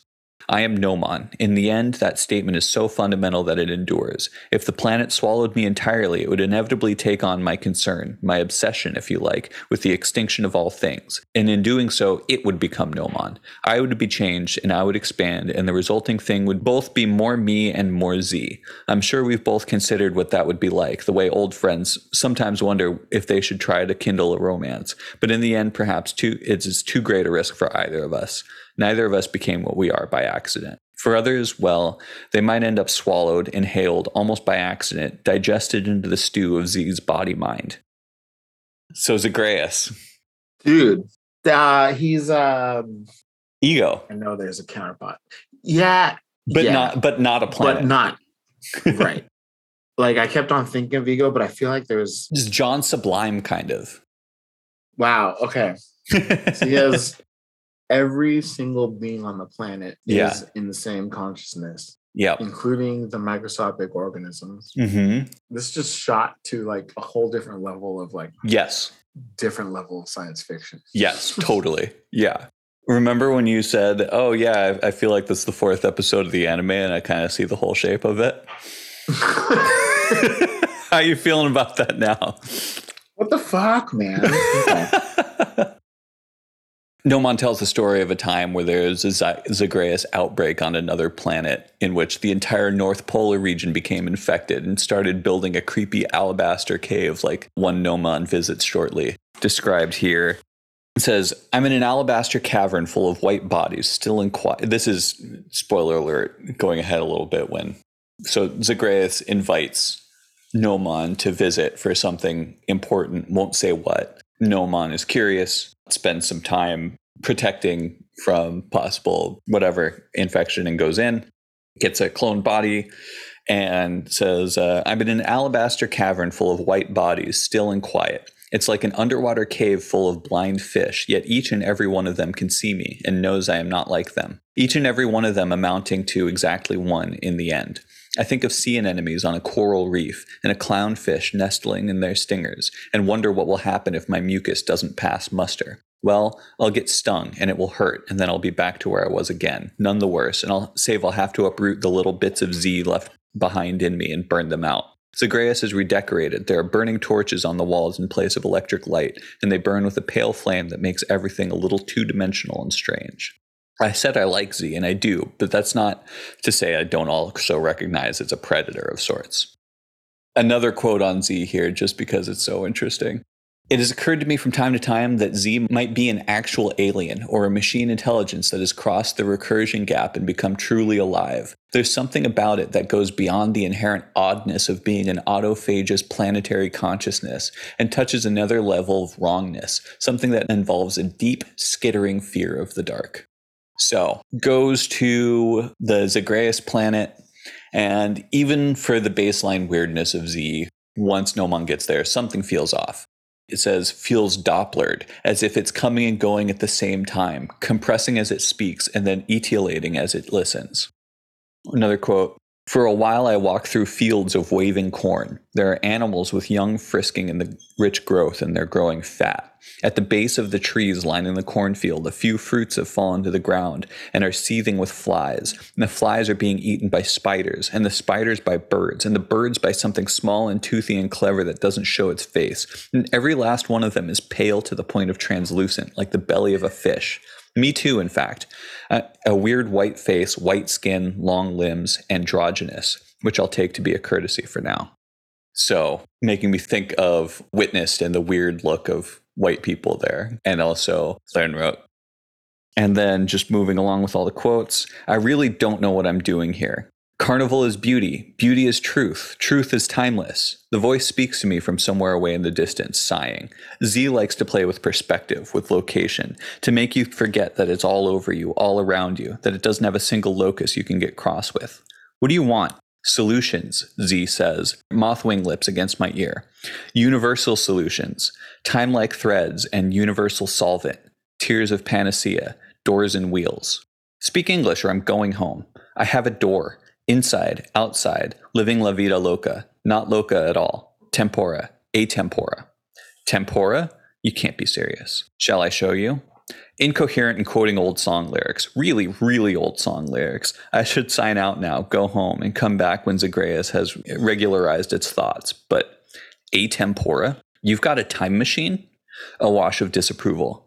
Chitinous fingers closing my lips. Dressmaker's window. No jokes. There's no such thing, not that deserves the name. And yet, a door, a vantage, an angle, a perspective. Yes, for you, for a price, forever, yes. Nomon travels, does something for me, Nomon is transformed. Blue, morpho, beautiful, Atlas vast, Death's head if you prefer. Nomon becomes whatever Nomon becomes. The river shapes around the rock and not the rock worn away by the river. The universe is changed, was always that way in the slipstream. Water falling, Myoshu. If you remember, Myoshu is the word that the Asian billionaire who Kyriakos played Go with in the Kyriakos chapter, used the word Myoshu to describe the game Go. Anyway, Nomon says, and there it is, or rather there something is. In the middle of the village, there's a strange open structure, like a wireframe sketch of a room, and 5 panels hanging on the frame. Water falling where? Water falling from upper ocean to the lower. Blood and silver, the shark in the water, a hero's journey. Apocatastasis and catabasis, no reward without risk, nothing without price, not even anti-finality. Water falling, can you hear it? Water falling. And as I listen, with the part of me that is touching Zagreus' long, strange mind, I realize that I can. So that's the Chamber of Isis being described as the time machine right there. The 5 panels, like the wireframe of a room, a strange open structure. I thought that the Chamber of Isis was shaped like an egg. Yeah, egg, room, a place that you can go inside. It's concept. Yeah. Yeah. It says, I walk towards the frame that Zagreus called the Chamber of Isis. In the heart of it is something odd that resists my eyes. White light, black shadow, but all in the wrong places, as if they've forgotten their roles. Not a machine, a location defined by the absence of location in space or time, a conjunction of things and places, patterns and presences, omnipresence along its temporal axis. Every second of its existence is adjacent to every other part, thus a time machine of sorts. The issue is cartography, navigation. If you remember, one of Diana Hunter's books was called The Mad Cartographer's Garden. Another was called The 5 Cardinals of Z. Oh, Z. Huh. Yeah. Nomon says, yes, of course they want the chamber because, dying universe and all. And, potentially existing outside of time is a way to elide the death of the universe by just kind of hopping around and embodying a less time-bound existence. And then Nomon says, I want it. Of course I want it. Zagreus says, then you must do something for me. What? You must kill the banker, the alchemist, the artist, and the librarian. I think it was librarian. It might have been Hunter. These these were not words but coordinates, complex signs with a meaning of identity, location, and time. Names that denote, sense, and reference in perfect alignment, conjunction. In fact, I understood in a way I never have before. Has Z put itself in my head so that this conversation will make sense to me? Am I thinking as myself or using its mind? And if so, how will that affect my choice? Well, I am Nomon. Agree to do that, and it's yours, the whole thing, forever. The moth voice is gone, into the haze, and I'm left with the chamber of Isis and the itching awareness of Zagreus' tendrils in my borrowed brain. Forever is an idea, and it keeps saying forever as two words. Forever is an idea with many shades of meaning. Water falling also two words. So. Okay, so what are the four things he has to kill? The alchemist, the artist, something, and the banker? The banker and the librarian. The librarian, but he thinks you might have actually said the hunter. Yeah. So, pretty obvious who the banker, the alchemist, and the artist are. Right, that's Kyriakos, Athenaeus, and Berihun. The librarian / hunter seems like Diana Hunter, but also Neith is. I feel like Neith is more of a librarian right now. And more of a hunter. I mean, or not, she's hunting down, she's the investigator. It's kind of a similar thing. Yeah. And her name, Mieliki and Neith, are both goddesses of the hunt. Nomon says, yeah, of course I'm going to do this. I must go kill the banker, the alchemist, the artist, and the librarian. I have no problem with that at all. You could justify what I will do by saying it's a small sacrifice in order to preserve really absurd numbers of other people, and it is. But that's not why I don't care. I don't care because I don't care. But Nomon is curious. Just because I don't care doesn't mean about the people, doesn't mean I don't care about any of this. Zagreus is offering me something massive. It follows that the curious price must be worth the item, and I don't want to discover too late that Z is suicidal and wants me to turn the whole of causality into its Viking funeral. I ask why. It's an unpopular question. The gut of this body, full of intestinal microbes that are all Zagreus, sours and heaves. Zagreus says, that's my price. Yes, I want to know why. I feel something moving in this borrowed head. Moths laying eggs, but if it's an answer, it's in a language I don't understand. Nomon asks, Z? Zagreus responds, it is to be desired. By you. You desire the chamber, you will accept, of course. To imagine otherwise is to waste, ellipsis, time. Scratching laughter. Yes, Z, very droll. Z is right, of course. There is in the end no prospect of me walking away from all this. So there we go. The counter note. The mission is on. 9 hours of preparation with all sorts of technobabble that I can read you if you're interested, to basically protect Nomon's consciousness through this process, and then it's on. It says, I walk into the middle of this primitive ramshackle frame that is the chamber of Isis, and there we are. After a while, I say, is this thing on? Then it is.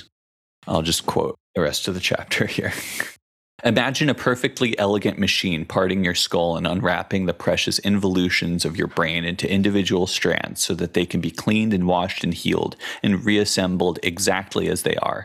Imagine infinitesimal fingers, kind and cool, raveling up the softness that is you, supporting every link in the chain of consciousness and caressing the most agitated nerves, so that even this terrifying touch is a pleasure, the most intimate and most comforting of interventions, like a true love's hand laying balsams upon an infected wound.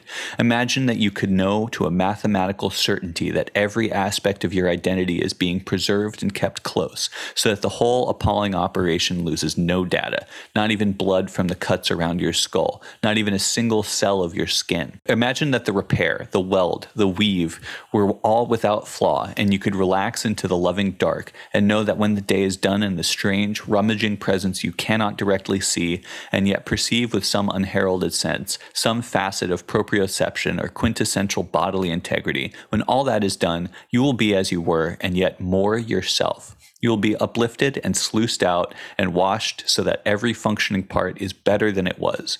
You will play the piano faster, laugh more readily, think more clearly, love more truly. So it kind of sounds like the promise of surgery, the interrogation, right? And what the witness can do for people, both through the psychic surgery and under interrogation and all that. So It says, would not that be a wonderful, transformative, affirmative thing? Hold the thought in your mind, the unequivocal feeling of benignant perfection. Now understand with the same fervor, the same awareness of your own vulnerable extension as you lie upon the table, spread out like a butterfly from the open edge of your bone casement, that the surgical machine has broken, that all the doors and windows of the operating theater are open to the gray, polluted sky, and the inrushing gusts of a storm come grit and bird shit, fine particular matter from dirty engines, viruses and bacteria and fungi and parasites, gross fragments of vegetation and gravel zinging and pinging around the room like shot. And now in the arachnoid arms of the machine ripple and flourish the slurrying essence of your body's emergent self, so that all the spare attachments and medical instruments are sucked into a vortex by the howling wind, and riding the squall come hungry gulls and burrowing carnivorous ants. The clean, glistening surfaces of you are marinated and grimed, pecked and invaded, stolen for the hexagonal incubators of blind larvae, or just digested where they lie. And yet you live. You live and you continue to think and be aware. You feel the pattern of who you are deliquesce as if you were a caterpillar in a cocoon. They lied to you when you were a child. The grub does not become the angel. It melts and dies, and from the fetid stew emerges a new animal. Metamorphosis is not transmigration. It is the retooling of meat. On the operating table, you disappear. The person you were is gone. All of the colors and tones, all the rich sense of history and life, all the things you did by habit, learning, and design, they are all gone. It occurs to me I should have seen this coming. Why didn't I ask more questions? Was that an infection of So this is exactly what's happening to Nomon right now. Consciousness being wiped out, losing self. It says, I could die here. My mind says, it's directly affecting only this instance, but the flush of sympathetic hormonal response all through me would do the rest to the rest of me. Very clever, very Z. Thank you, Z. Fuck you, Z. I could die here. My mind is twisting and I'm forgetting the detail and all the pain. Oh, fa la, I do believe I shall faint. Whatever shall I do? I tried to tell you before, I am not like you. The thing that I am does not work the way that you work. So what if I can't remember yesterday? If I lose the memories of my former selves, so what? Do you imagine that in all the time that I've been alive, I've never contemplated this? What am I? Some lost sheep? A carnival villain or a comic book character, perpetually amazed at the childish three-color schemes of chess masters whose ploys would be obvious to anyone paying even a modicum of attention? What am I going to do? I am Nomon, sometimes called the Murdering Angel, occasionally the Last Redoubt, spelled R-E-D-O-U-B-T, Redoubt. I am Nomon, sometimes called the Murdering Angel, occasionally the Last Redoubt. I am going to live forever in the skull of the next universe, and the next, until I've got universes all around me like a turducken, and maybe sooner or later I'll figure out a simpler way of dealing with the problem, or maybe finally the next universe will just see me, standing there dressed in the skin and bones of all the previous ones, and get the message and fuck off. Why? What are you going to do? And that's the end of the chapter. So I have slight disconnect. I don't know if I wandered and missed something or so Zagreus is like, hey, I've got this time machine. I know you want it. Nomon's like, of course. All you have to do is kill alchemist, artist, banker, and librarian, or did he say hunter? But then it sounds like Zagreus is killing this like piece of Nomon that's hanging out that went to go meet him. Yeah, it's not clear why or what exactly is happening here, but there's some, tremendous trauma and loss of selfhood that's happening in Nomon right now. In this borrowed husk that this is happening in the Chamber of Isis. Right. This isn't happening because it's Zagreus. It's happening because it's the Chamber of Isis. Maybe, probably. But there's still, it's kind of connected because... So the Chamber of Isis is the time machine. Yes. And the quote before, not so much that it's a machine as a place that exists outside of time. Right. Through it, you can step to other things. Okay, so Nomon is going to use the Chamber of Isis to go and kill the Four. Yes. That's what we are being led to assume. Yes. Yes. And this is sans serif font? This is sans serif font. So this It's is somebody's memory. yes, this is part of the Diana Hunter interrogation. Interesting. So a couple other random notes that I have just to hammer home that 5 cardinals of Z. There's a quote in here. Z possesses its own cardinal directions, dimensions held close like folded wings. There are 5 of them in the first instance, and movements along them are movements that are flavored with what appears to us as time or entropy. Give them names. In, out, else, not, side, and curiosity. Compliance, lenience, judgment, punishment, and redress. Sweet, sour, salt, bitter, umami. E, G, B, D, F. Whatever you like. You cannot apprehend them from the outside. There's also a story in here that was cool about a time that an instance of Gnomon got wet-jacked by a rich kid who, was just doing it for a cheap thrill, but eventually got so intoxicated with Gnomon's way of thinking that he eventually asked to join the Gnomon group mind. There's a mention of the game Go. Again, Kyriakos played that with the Asian billionaire. And then on the planet Zagreus, while Gnomon is walking around, they see these sort of like weird bodies who do this like cuckoo clockwork dance thing that's perfectly scripted, and they have seams on them, which honestly kind of reminded me of Scipio, the way that he was cut into pieces and how perfect those cuts were. And then they have like orifices that tear open but don't bleed. Man, that's a creepy. Yeah. Then there's another thing. Gnomon tells a bee joke and calls it one of the best jokes ever told in all the long history of human wit. Not just because it's funny if you've got the chops to nail the delivery, but because it is an incredibly powerful measure of persons. You can tell a great deal about someone from how they respond to this joke. I might actually make it a point to tell it to the banker, the librarian, the alchemist, and whatever the other one is. In fact, it's so revealing that I'm going to tell it now and see whether my invisible interlocutor has anything to say about it. All right, you ready? Oh, God. Okay. 2 beekeepers walk into a pub. It's a nice pub in the country somewhere with really good beer. It's been a longish time since they've seen one another, so they order a couple of pints and they set to talking. And when they've talked about families and the papers and the church roof, they come inevitably to bees. My bees didn't do so well over the winter, the first guy says. How so? Asks the second. Well, first guy says, I lost a couple hives. The queens died, so that was a shame. But on the upside, there's some really great new meadowland growing up around where I live, so the honey from the others tastes amazing. How many bees you got now? His friend wants to know. Well, the first guy says, I've got maybe 250,000 in 11 hives.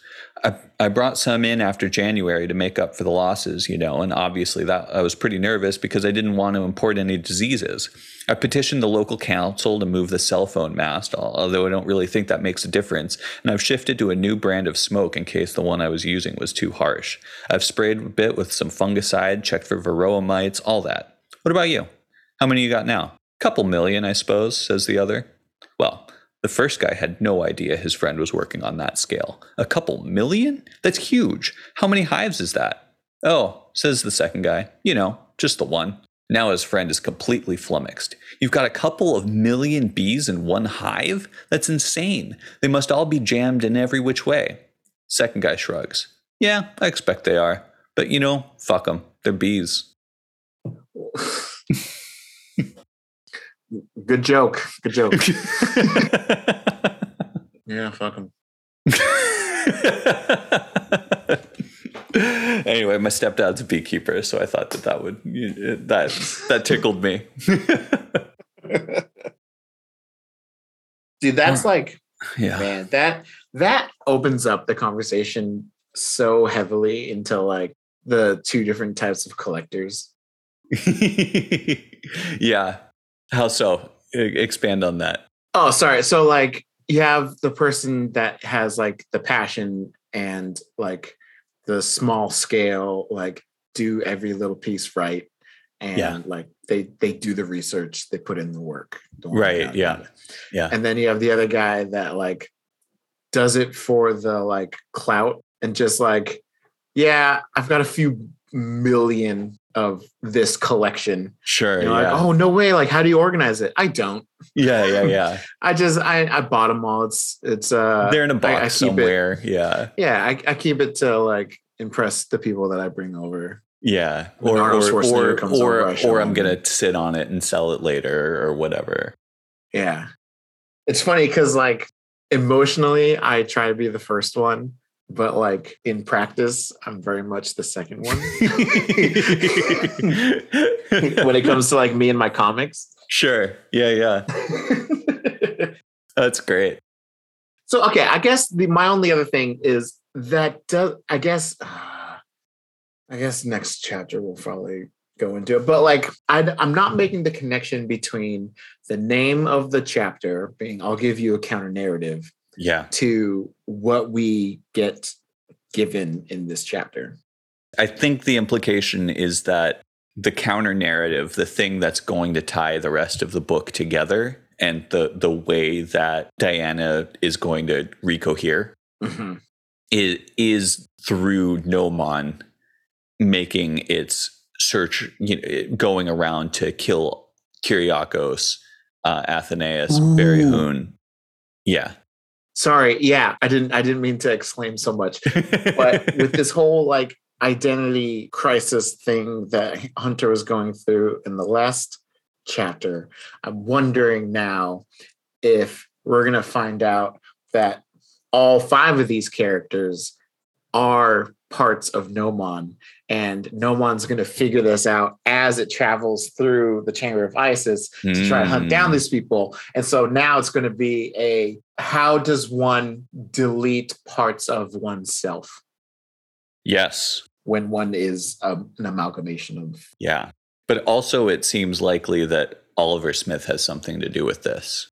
When he was in Diana's interrogation, he did something. He introduced something foreign. And the counter narrative has largely been his idea. Yeah. Honestly, I think that's the end of the first act of this book. Like this is the true episode 4. We got a false view of the whole stakes, and then it all got upended. Yeah. And just from the hindsight, I won't withhold this from you as someone who's finished the book. This is the true end of the first act here. Okay. Yeah. Interesting. Okay. Yeah. Wild. That's all I got for this week.